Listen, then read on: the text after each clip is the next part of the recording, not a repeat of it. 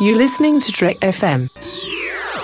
Want to join in the conversation and share your thoughts on this episode? Join the Babel Conference, our listeners' discussion group on Facebook. Just type BABEL into the Facebook search field, and we'll look forward to seeing you there. This is Steve Sansweet of Rancho Obi-Wan, and you're listening to the 602 Club.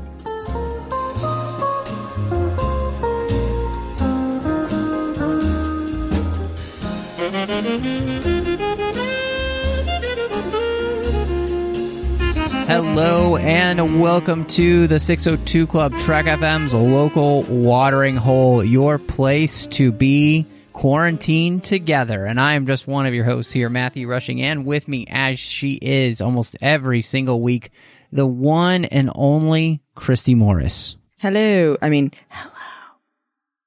know, I should be more quiet. He's like, we're talking about A Quiet Place. And I'm like, Matt, they'll hear you. Yeah. Luckily, we're inside. We're under, mattresses and things recording, so I think we'll be okay. Mm-hmm. Yeah, and, this is the perfect thing to talk about during a situation where we're all actually being quarantined. I know. This, or it kind of makes you feel like 10 Cloverfield Lane kind of thing. Yeah. When are the aliens coming? I know. Wouldn't you actually want to be in his place? He has all that food. And Do you? Bet he's got plenty of toilet paper, Yeah, exactly. Well, we're obviously going to talk about A Quiet Place because A Quiet Place 2 is going to be coming out, and we had not done it on the show. And, well, that movie has been moved to another time, to which we don't know when that is yet. So we're going to continue to do our show anyway. And so we're going to talk about A Quiet Place, and then you'll notice over the next few weeks some movies were going to come out, and those have been pushed back as well. So we're changing the schedule as we go, Christy and I think we got some fun things that are going to be coming up. We're going to dive back into some really old school stuff, and there are plenty of shows out there and all sorts of things for us to be able to talk about that we've never talked about here on the show. So regardless of whether there are new movies coming out right now that, because so many movie theaters are closed, and honestly, they're just not releasing anything. And yes, you may have heard the news that Trolls, their new movie is going to be coming out on video demand. Sorry, we're not going to review that. We're just not going to do that. Yeah, so... But A Quiet Place this weekend, we wanted to thank you for joining us here at the 602 Club.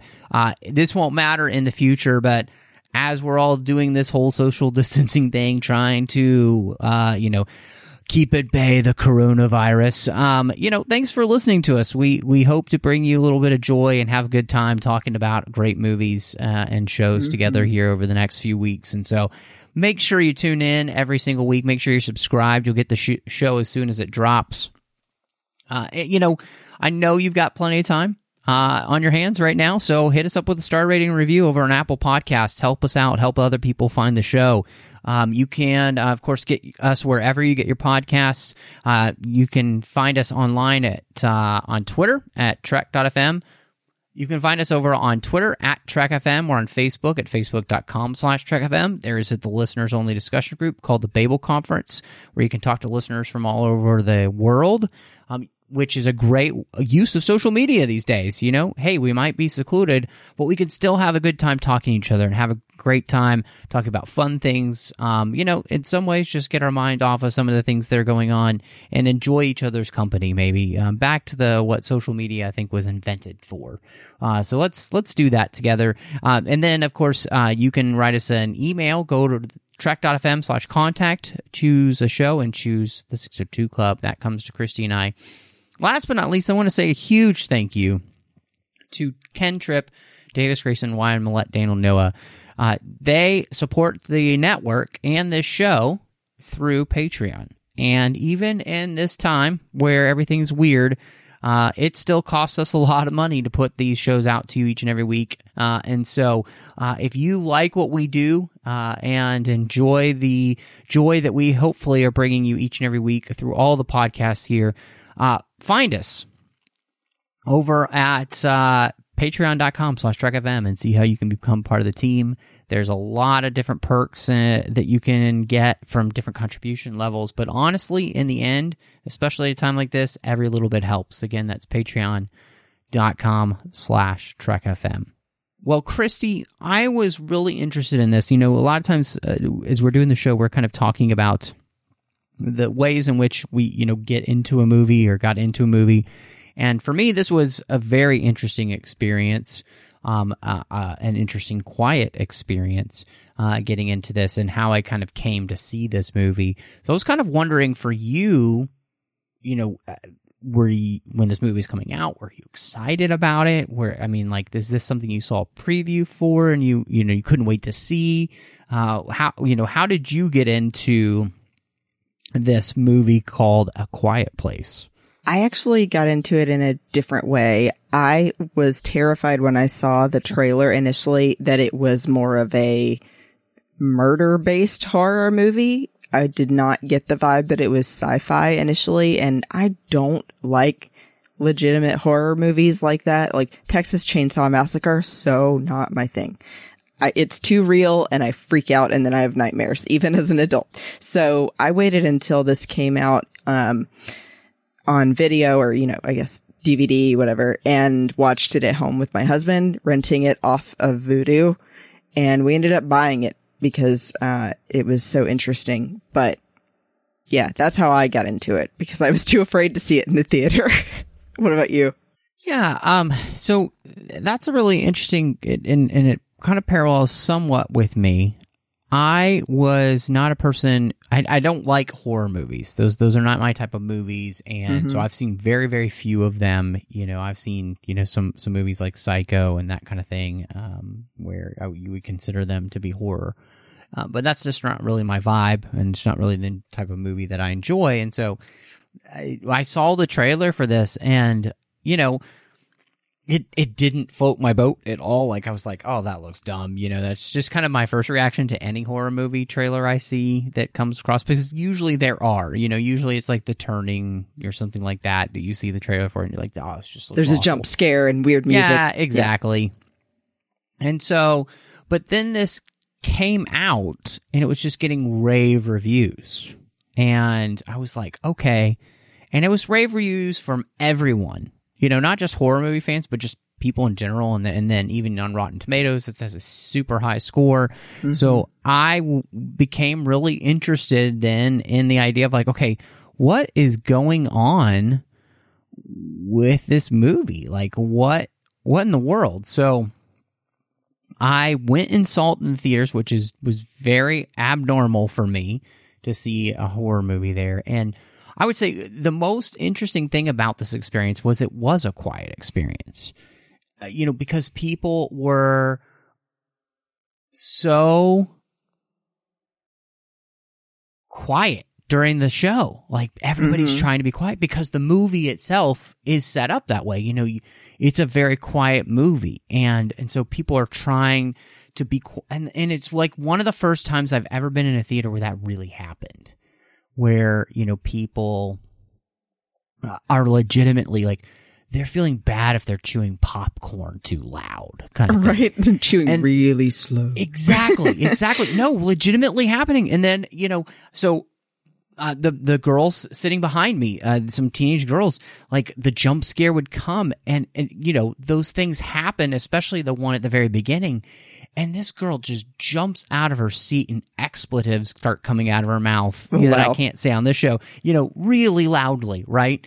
And so, but it was an interesting experience because it was that catharsis, right? We're all feeling that same way when those things would happen. And so it was so interesting to really be in a theater and it be an entire experience the entire audience is going through at the same time, because nobody's playing on their phone. Nobody was making a noise. Everybody's riveted at what's happening at the screen. And so I'll always remember this as being one of the best experiences I've ever had in a theater with others watching this movie. That to me just made it this really neat thing. And then on top of that, it was a movie that completely surprised me. I did not expect to really like this, right? But it was... I'm going to spoil it up front. It was good. It's really good. And so, it completely shocked me. That's so cool to get to hear that you got that experience. Like, now I'm kind of sad that I didn't go see it in the theater because I wish I had been a fly on the wall watching all of that happen with you. But I think that you're exactly right. And that it to me, this movie and that kind of description of how the experience was for you, the most important part about the whole thing is that it was revolutionary in how the sound design worked throughout the whole movie. That silence or, quiet was the point, and that it all ties together in how it references different sound. And then having an actress who is deaf actually in the movie playing a deaf character. I think that it really raises the point that I've remembered in the past, which is when you try to get people to listen to you by being louder, they don't. But if you are quiet, people are straining to hear you and listen so much better than they would be if you were trying to get louder and louder. Does that make sense? No, absolutely. I think that's the thing that one of the things this movie does so well. And so I think that's kind of a good idea to talk about, like, this setup of the movie and like the structure of the movie, because it's so fascinating. We don't actually start at day one with this. We get plopped into the very first part of the movie is day 89 of what's happened. And then the movie kind of fills us in as we go, as we see like newspaper clippings and everything like that. So I just wanted to ask you about how you felt about the way that this movie is structured, because to me, this movie is a perfect picture of how you tell a story like this by just giving the audience exactly what they need and nothing that they don't. Exactly. I think that we've learned that over and over again, that you are so much more invested in a story if A, it drops you in the middle of the storyline instead of just starting from the beginning. This is what happened. Aliens landed on Earth, blah, blah, blah. It's so much more powerful and riveting for a viewer to be trying to figure out how this happened by dropping you in 89 days in instead of starting from day one. And then two, with getting them immediately in this post-apocalyptic kind of environment, you're also wondering not only how the aliens got there, but how it became the apocalyptic environment altogether. Were the aliens the cause, or did it start before them and then they were just another thing along the way? I think that it's a really, really great way to tell a story. And then, getting to jump around to say, okay, after this amount of time now, how are the family coping with the situation? Yeah, I think one of the things that is so effective in the movie is like you were talking about how, if you get quieter, like people have to strain to pay attention to what you're saying instead of getting louder. And I think the thing that this movie does immediately is to start off so quiet. And it's just those small sounds of like pattering feet, pitter patter of the little boy's feet, at the store. And you're slowly kind of moving through the store and kind of picking up what's happening. And then they'll slowly kind of pan around to some of the newspapers and stuff. And everything here just gives away exactly what this is that this is a place to which you do not make noise or it can cause death, and the way they do that with something almost dropping, and somebody catching it, or the mom slowly turning around the medicine, trying to be very careful not to knock everything over, trying to find the medicine for their sick son. And all of these things, I think, really, they paint the picture of what's going on. And then as you move out of the store, again, you see newspaper clippings again, and you see other things, and then you see this desolate place that's been abandoned, and it looks like, places have been torn up and there's been all sorts of, you get this eerie sense of this whole place. And part of that is, again, it's just so quiet, and we're just not used to that kind of quiet. And I would say that the setup here is obviously affected too, for the fact that scene, like that, it was the most unexpected thing in the movie to me, was the scene at the bridge. Oh, I did absolutely. not see that coming, because you never think that they're going to hurt a kid in a movie. Right. But I felt it's the most effective thing they could have possibly done to let you know just how dangerous the situation is. Right. That at any time, these are not the heroes that are perpetually safe and the dad is going to make it just in time to save them every time. No, they're trying to get across to you that every mistake could lead to, one by one, you losing all of the people that you love. And so I think they get that across perfectly, that it's all about family and people sticking together, and a parent's love for their children, and then what you go through hoping that you're going to be able to protect them. Yeah. And I think that's the thing that I really love about this, because that moment drives the rest of the story, because as we move into them being over 400 days in the future, it really sets up this everything else, like, and it drives the character motivations for everything that's about to happen too. And so I did have a question for you, because this, as we're talking about the setup, did it bother you that in any way that they never do explain anything about the aliens showing up and whatever these creatures are just showing up? And we don't even know if they're aliens. We're just guessing. But true. Like, does that bother you that we really don't get any other information about them just showing up other than the fact that they're there? Not really. That's the funny thing. It does kind of remind me of Cloverfield in that sense, because they don't show them arriving there either.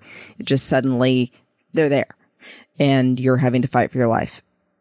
I think that they do exactly what we were saying, that they give you what you need, but not everything that you might have possibly wanted.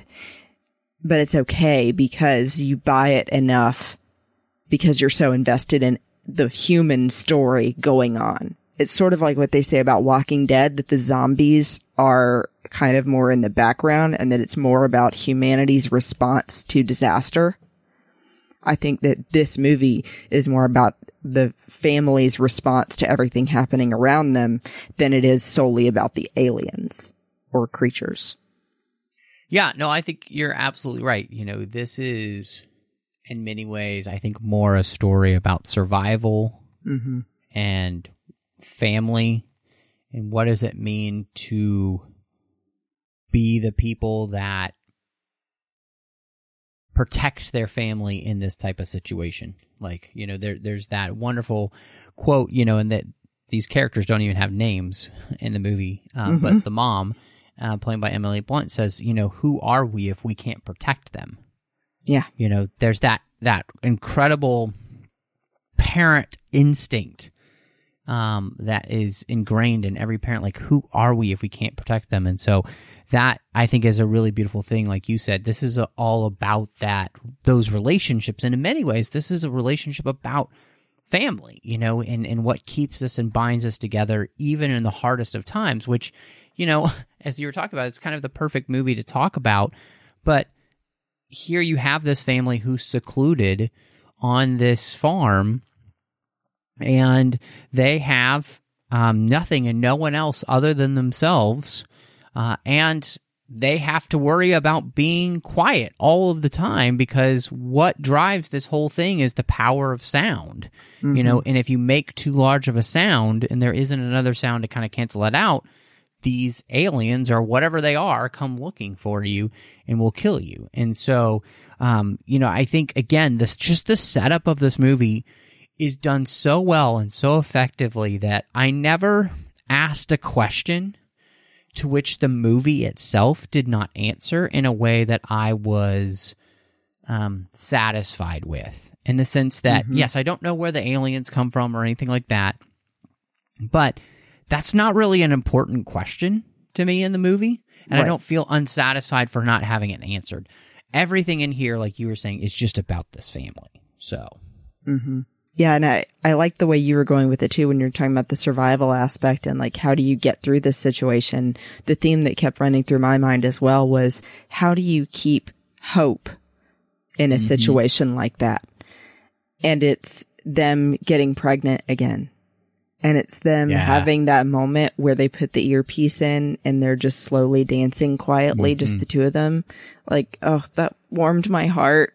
It like reminds me why I love being married to my husband. Like, yeah, I mean, that's a good, let's talk about it because that's an important thing. And I think you hit on something I was thinking of as well, which is this idea that life goes on, right? Like, regardless of the situation you're in, life must go on or it just completely ends. And so it was something so beautiful in this movie that, you know, they had lost a child in the most horrific way possible. And, you know, then they get pregnant again and they keep it. They're going to keep the baby, you know? And so, you know, and you had put on here, you know, that John Krasinski had said in many interviews that, you know, this is a film all about parenthood and what that means, what it means is selfless love. Like, that's what it means. Yeah. And so the fact that these parents are willing to sacrifice in that way and they're willing to do whatever it takes to bring this child into the world and give it a loving home and keep it safe, even though by doing so it could put them in danger, but it's worth the danger. Like, I just thought, you know, it's an incredible statement about what it means to have life go on, even in the most unlikely and maybe worst of circumstances, right? But that's what this movie is really about. And I think this family keeps hope alive by helping to raise their children to be the type of people that would be worth living in a civilized society again. Like, we don't forget what it means to be a civilized human being just because civilization is gone.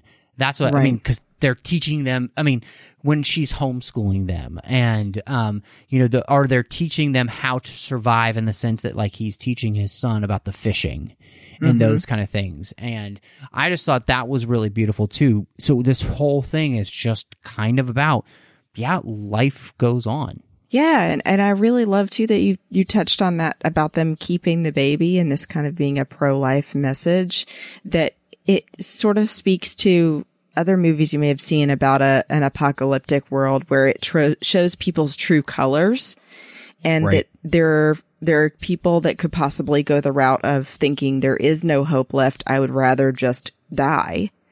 Or there's the people like this that say, no, there's got to still be something to live for, and this is one of them. And I love that. I was kind of thinking of that message is kind of found in Mad Max Fury Road too, right? You know, when they're trying to escape and it's, you know, one of them is pregnant, you know, and they're trying to save themselves and this child and find a better world for themselves in that. So, yeah, I think there is a real beauty to that. And again, I think this movie is just a good reminder in the place that we are right now. Like, it's not the end of the world. Things are definitely going to change in our world because of what we're going through. But if we look through history, we've been able to make it. And the best ways to make that are not by panicking and, you know, throwing our hands in the air and being like, I'm done. You know, it's about taking it one day at a time and remembering what's really important. And again, I think that's the thing that this movie does, is that these parents have been able to find the correct focus, the right focus, you know, and you know, obviously, one, it's about protecting their family, and two, it's about surviving. But it's not just about surviving; they're trying to survive well, you know, in the sense of like, again, passing on other things that their kids don't necessarily need at this exact moment, but like school and reading and math and all of those things. So that it's going to be very important for them to know, especially as their parents get older and they're gone. And hopefully we can find, a better world for them in the end. So, yeah. And good mention of them when they're getting old. I love that moment when she's teaching her son math and she goes, I'm going to need you to take care of me when I'm old and have no teeth. Exactly. Well, and to know how to do the things, there's going to come a point, hopefully, where, they will need math for building and all of those type of things again. And so you have to continue to pass that on. You cannot, they're not allowing civilization to die just because civilization has been kind of put into a moratorium because there don't seem to be a lot of people left. So, yeah, it's good. For the movie, I think the most important thing here is the cast to bring the story to life. Oh yeah, and so the John Krasinski, as the dad here, obviously I love him in The Office, and I've seen him in the Jack Ryan series, but he's just on a whole other level here. And part of it, I think, is because he's playing a character that means so much to him as a father, and so every emotion he has feels so real. The pain he has of losing their son, the struggle he has with trying to take care of his daughter that's deaf, and the struggle that is because she doesn't necessarily understand why he's doing the things he's doing, and they have that hard communication between teenage daughter and adult father. And I think he's I rewatching this movie, every little thing that he was doing is just so good. Yeah, I think it's funny, I was going to say the same thing as you about him being on a whole nother level in this than we've ever seen him before, because when he was in The Office, he was more the comedic character. It was rare that Jim's character was very serious. And so then going to this kind of thing where the entire thing is serious, you could tell that he really can be an incredible actor and showed it in this. And helped write the movie. I mean, the man has a gift, clearly. And then, like you said, he was motivated by real life circumstances. He was dealing with something in the movie that he was dealing with in his own life, and it's being a father and understanding on a real level what that kind of love is like. And so I think, too, he then put that into all of the different facial expressions he used to get across his points in the different scenes he was in. I love that this movie is so little about the dialogue and more about the visual. And I think that he is so, so good at that.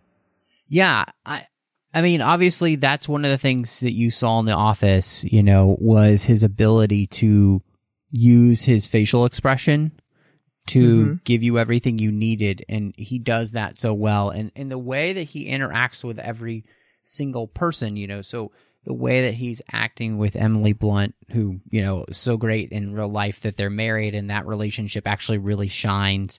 The way that he's acting with his oldest daughter, and of course the way that he's acting with his oldest son at this point.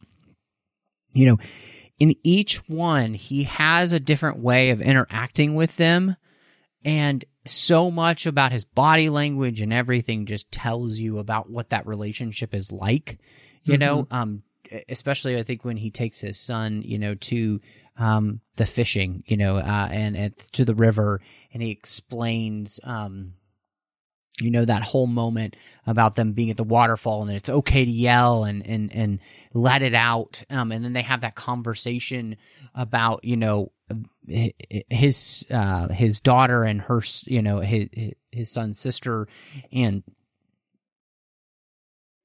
how pained he is to learn that his daughter thinks that he doesn't love her. Or that he blames her. Yeah, then that he blames her. And when it's interesting because everybody in this movie is blaming, adult-wise, is blaming themselves, right? And their oldest daughter too. But so I just, again, everything that he's doing, like in the decisions he's making, is really fascinating to me. And so I think, I couldn't have thought of a better person for the role. And again, I think it helps, with Emily Blunt. I think she's the same way. She is so alive in the movie, in a movie where she barely has any dialogue, obviously. Like, and all of her little movements. I mean, I love the scene where she's like taking her own blood pressure, and then she's just listening to the baby's heartbeat. The absolute terror on her face, but the determination when she's pushed up against the shelves with the water pouring down and the monster's right there. Like the moment at the very end where I just love, she looks at her daughter and then she just cocks the shotgun and it goes to black. Like, everything about this woman is, I think, honestly, just as badass as, like Ripley in Aliens. But it's also completely, like a completely different thing as well. And I think Emily Blunt is perfect in this role. Yeah, her scene of trying to give birth and not be heard just blew my mind, because I told my husband, I was like, the whole time I'm sitting there going, I'm sorry. Because she's so good at acting out how horrible that would be, because the pain that you're going through of natural childbirth anyway, and then not being able to make a sound.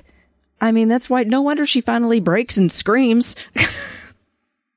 And thank goodness they had the rocket.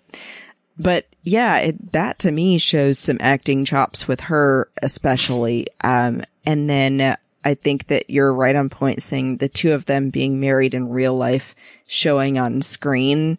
I think it only adds to the relationship they're trying to show between the mother and father. You can absolutely see it. Like I said, the dancing was my favorite scene of the two of them.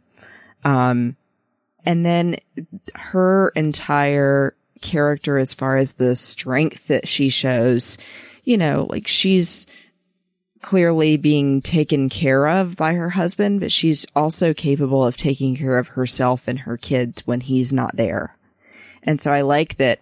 I felt that, just like you're saying, Matt, that she's just as strong of a female character as someone like Ripley in Alien, but in a different way. But she's totally able to take care of herself and her kids. Yeah, I mean, there are just so many scenes I think that she shines, and this could definitely turn into a podcast where we just could spend, an hour and a half talking about each character and the ways in which I think they really bring these characters to life. And again, I think there's a real beauty here, because this doesn't always happen, but John Krasinski and Emily Blunt together, not every time that you put a married couple on screen does it actually feel like they're married and that they love each other. But everything just feels so natural and perfect here. I love it. And, I think they do an absolutely phenomenal job of bringing both of these characters to life. And I think, again, specifically, like you said, those scenes where she's running down the stairs. Oh my gosh, every time with the nail. Oh God, everyone's talking about the nail. Yeah, it's just awful. But again, the way that she brings those scenes to life of a woman who is in such immense pain, but can still somehow keep herself quiet, is just astounding. And yeah, I mean, she is as cool of a superhero basically as you could ever get, and she's not playing a superhero. And I think that's what makes her so astounding as a character in this movie. And what I love is that her and her husband here radiate different types of strength, but they're complementary towards one another, and you can see that in how they interact with their kids, how they interact with each other, and how they're both there for one another.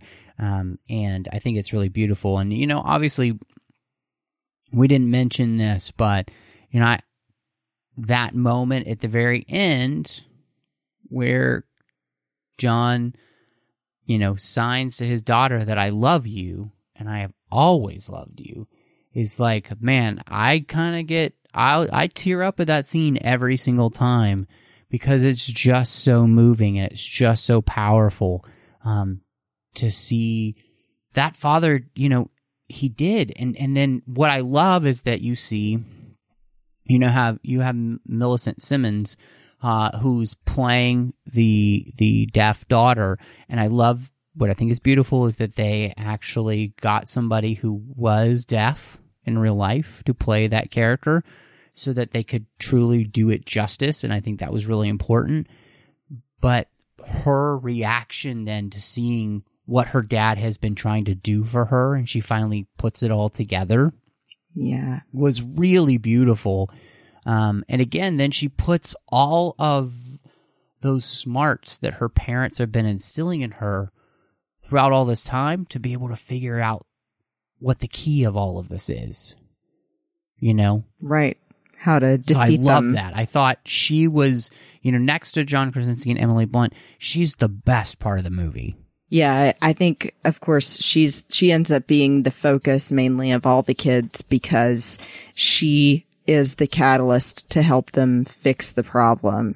That it's interesting how sound ends up relating everything together so well, where she's deaf and then he is trying to make her a hearing aid that's going to work over and over and over again and can't seem to quite get it. And that ends up being the thing that the frequency is so painful to the sensitive ears of the creatures that it could possibly kill them all. And I love how, the entire thing revolved originally around you have to be quiet because their ears are so sensitive that they could hear any little thing. And then it's, about the whole survival aspect of them seeing, for example, the one person they come across other than their family who's just lost his wife, we're guessing. And he decides, you gather, to kill himself because he can't live without her. And so he just shouts out and they run. I think that it's just really amazing how they've woven all of this together based on one sense that we have. Mm-hmm. I thought there was a real beauty in being able to use this movie to kind of portray what it's like to be somebody who has to use ASL because they're deaf. Yeah. And what that experience is like. And obviously the danger that, you can tell that the father feels for his daughter because she cannot hear. And that's why he's been working so hard, is to try and give her the opportunity to be able to hear, because in this world, that can get you killed for not being able to hear something coming. Right, like that's him protecting her. Exactly. And the whole thing about, her being the teenage daughter and wanting to be more self-sufficient, all those things in that collision there. But I just thought it was really beautiful, too, that, this gives them the opportunity, because in this world, you would have to learn sign language to be able to communicate with one another, because there are not enough places where you can just whisper to each other. Mm-hmm. And so, sign language is going to be a key. And so being able to use this movie as an opportunity to kind of bring that to light even more and kind of even celebrate the beauty of sign language and what it can do and way it can open up communication. It was really beautiful. I thought that was really cool. And, it created that dynamic too. Like they even talked about, I was reading that, she suggested that when she's signing back and forth with her dad about wanting to, go on the trip with him, that she kind of be very defiant in her signing, like that she's like kind of slapping her hands together and like really trying to get her point across, like that she's not backing down. And so even just the little ways that they all thought about those ideas, about how the characters signed and what that would look like for each of them, I thought was really cool, that they had put that much thought into that. And again, you get that because you have a character in the movie who's played by somebody who lives this life.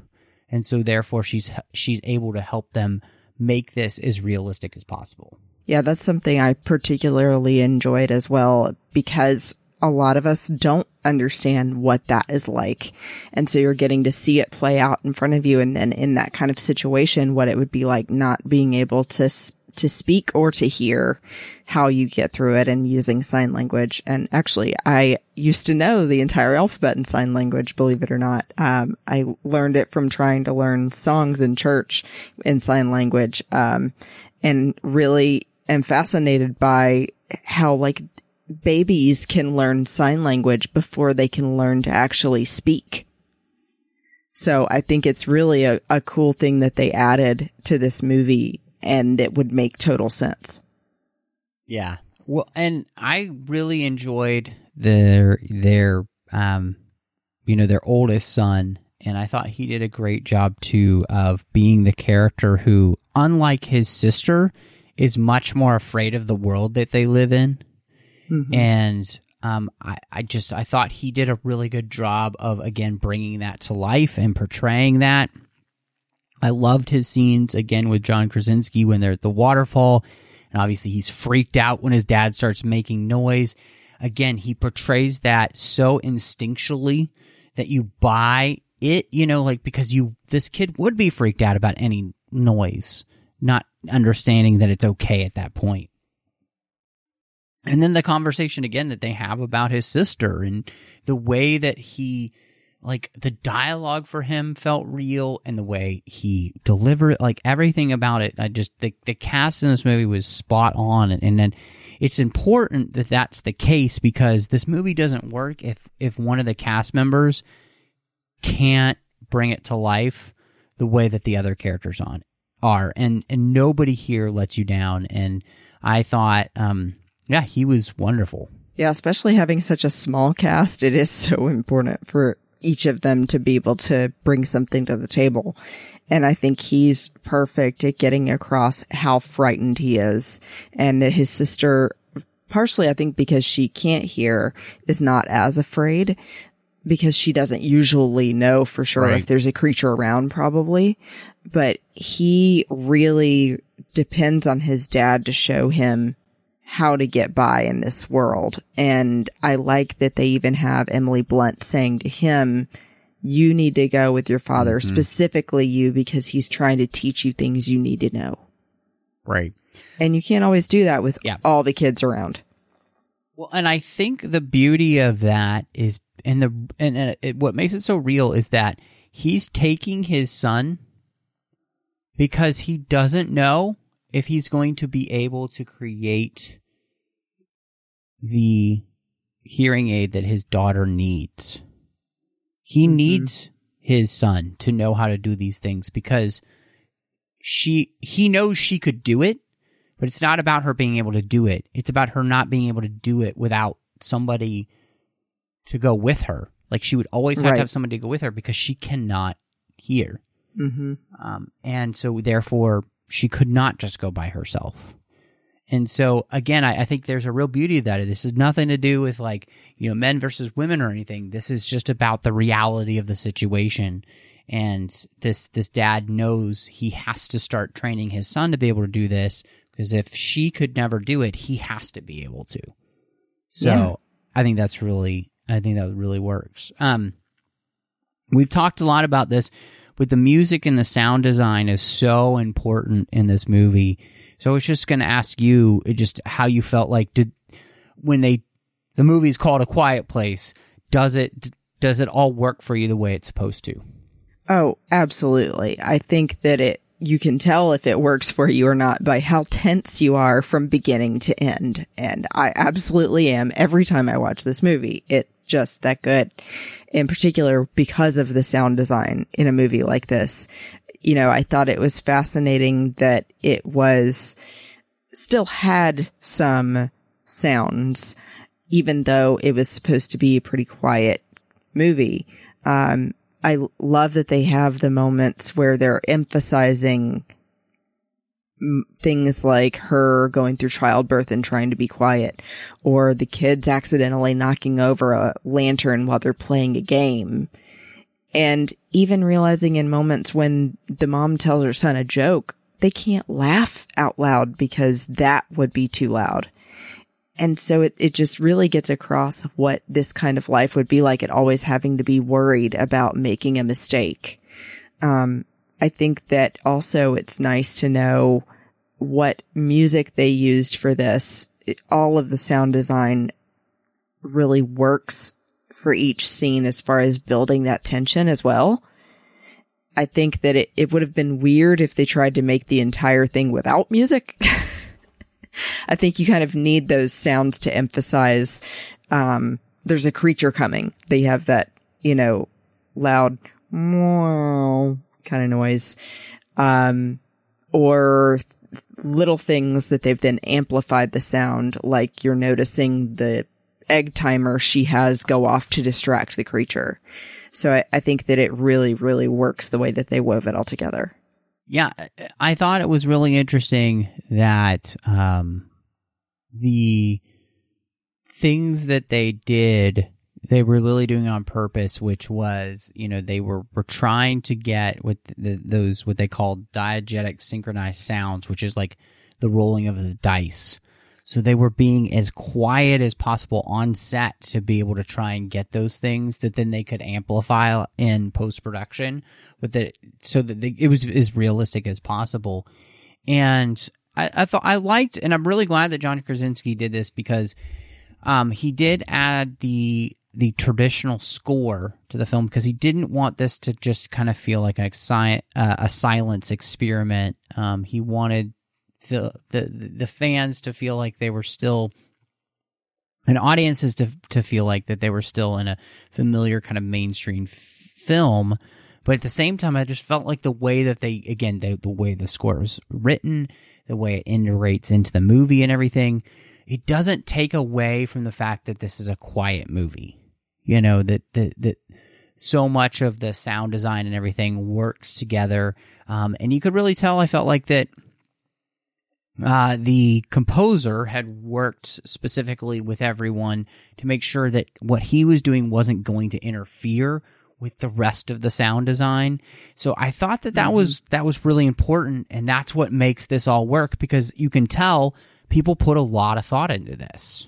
Right. Well, and especially when they're talking about how the sound designers came up with how the creatures would communicate, and how they communicate and how they hear was based on like echolocation that dolphins do. It's really interesting because, bats also do the same thing. And so it reminded me more of how bats would communicate with their chirps and clicks, right, and how their eardrums are so super sensitive and large. And you see that too when you finally get to see the creatures' heads move, sort of like when you're watching a visual aspect of music on a screen, rising and falling with the different increase and decrease in sound. You're seeing the alien or creature's plates on its head go up and down to hear better. And then you're seeing several times the camera zoom in on its eardrums on either side of its head, sensing different sounds. So I love how they added that piece to this, because I think otherwise a lot of things wouldn't work.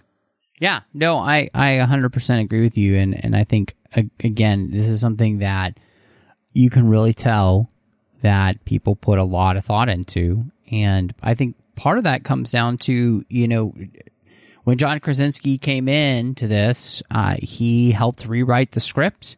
And, of course, his direction, I think, makes a huge difference. And this is his first major studio film to direct. And this movie, I think, is fantastic. The shot composition in it is beautiful. Mm-hmm. There's plenty of scenes in this movie that just look like an art house film. The direction that I think he gives all of the cast is perfection. And I'm so excited. I mean, I don't know when we're going to get to see, the second part of this, but I'm really excited to see his direction there. But I'm also excited to see what else John Krasinski might do as a director, because I think he's done something that's really special here. And I'm, for one, ready for more movies directed by John Krasinski. I'm 100% with you. I think that he really makes you feel the weight of this film. And it's unbelievable that he was in a movie with his wife and then also directing it, and everyone else, I really was blown away. And so I absolutely can't wait for Quiet Place 2 and think that he should direct and star in many more. No, I'm right there with you. And this is a movie to which, again, I don't love horror movies, but I come back to more often than I would have thought, just because there's so much to it as a film. There really is. It's so much more than a quote-unquote a horror movie. This movie is a character movie about this family. And so I'm really excited to see where you are with your ratings for A Quiet Place. I would think it'd be pretty clear at this point. I don't know. Maybe there's something you haven't said yet. Well, I will tell you, there was one, or I guess we'll call it a plot hole, an inconsistency. I don't know if maybe a scene was cut.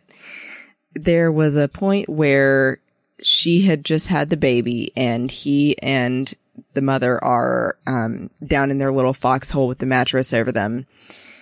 And he goes out to go look for the other two kids and leave her with the baby. And you can see as he leaves that he puts the mattress back over the hole that she's down inside of. But then somehow one of the creatures gets down in there with her. And so I thought about it and I was going, well, he definitely didn't leave the door open, quote unquote door, mattress off of the hole. Right. So she would have known that it was in there because it would have had to move the mattress to get down in there. So that was a little off. But, I mean, you really don't notice unless you're kind of off chance going, wait a minute, how did he get down in there? It's not a huge deal. But it's just odd. Yeah, no, I agree. That is definitely something where you're like, okay, I guess they could have moved it, and that's fine, so. Yeah. But maybe he was in there all along. Yeah, maybe. But so overall, I would give it a 9.5 out of 10 red light bulbs, because I thought that was another cool thing. Yeah. I am right there with you. I think this movie is fantastic. It's definitely 4.5 out of 5 broken down trucks. This is a great movie. And again, the acting here is just fantastic. And so, I'm super excited. And so, normally, Christy, we would do, recommendations at this point, but I thought instead of doing that, we kind of might tell people a little bit about some of the things that we are going to be doing coming up here on the show, because again, we reorganizing our schedule with things, and so we do know a couple of things. Next week, we're actually going to be talking about Swiss Family Robinson, and then we're going to be covering soon Ghostbusters 2, the TV show Lock and Key over there on Netflix. Mm-hmm. We're going to be doing Predator as well, so that should be interesting. And we'll continue to let you know some of the other things that we're going to be doing as the schedule kind of shifts around. Hopefully, through all of that, we'll actually be able to possibly talk about Black Widow when it's supposed to come out there in May, but who knows? So, but again, so we have plenty of things to talk about. So in our recommendations, we'd recommend you catching up on those things. Yeah, go back and watch some of those things. Maybe you've never seen Swiss Family Robinson. It is now available on Disney+.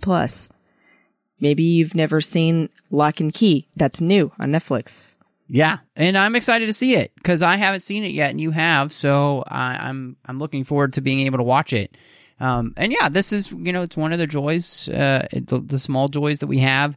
is being able to maybe catch up with some things that we haven't gotten to do yet, whether it's what we're reading or what we're listening to or what we're watching. So excited to be able to do that with you here on the show as we go all the way back to something like a Swiss Family Robinson to all the way to something new like Lock and Key. So, but Christy, again, this is a great time for us to be able to connect with each other on social media and to encourage each other and have a good time with each other, talking about enjoyable things, not just the things that maybe aren't so enjoyable. So where can people find you?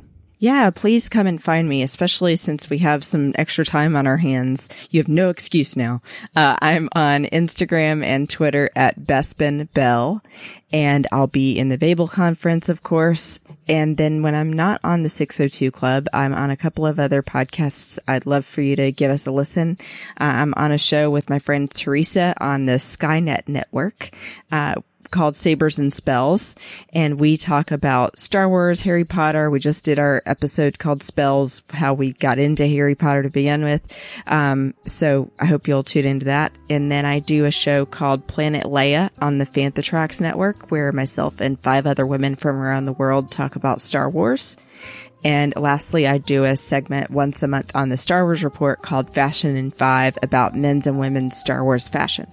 Well, and you could find me here on the network doing The Orb with Chris Jones talking about Star Trek Deep Space Nine. I'm also over on the Nerd Party Network doing 2 shows. One is called Owl Post with Drea Kaufman, as we talk about Harry Potter each and every week, 1 chapter at a time.